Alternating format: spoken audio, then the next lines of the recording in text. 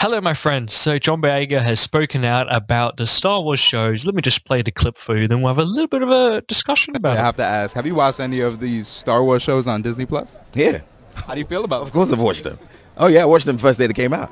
Yeah. I really enjoyed Obi-Wan Kenobi. I really enjoyed it. Yeah. I think it was fun. It was good to see Ewan back. It was good. It was good to see our guy Anakin. Well, my guy Anakin, my guy. Back in the bits, and for him to have more nuance, have more story as well was just for me just phenomenal to see. It's good orange juice, by the way.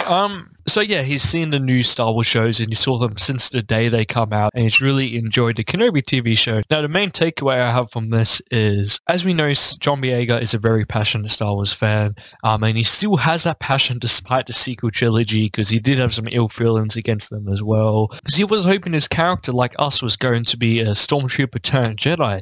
That's what it kind of was built up to be in The Force Awakens until we got Episode 8, and our expectations were subverted. So it's good to see that his passion is still here. Honestly, if he turned a Jedi, Finn, his character, I would have adored that storyline. That would have been unique, different, and just, such a good story arc for his character. But his potential got thrown out the window with 8 and 9, which was very disappointing to see.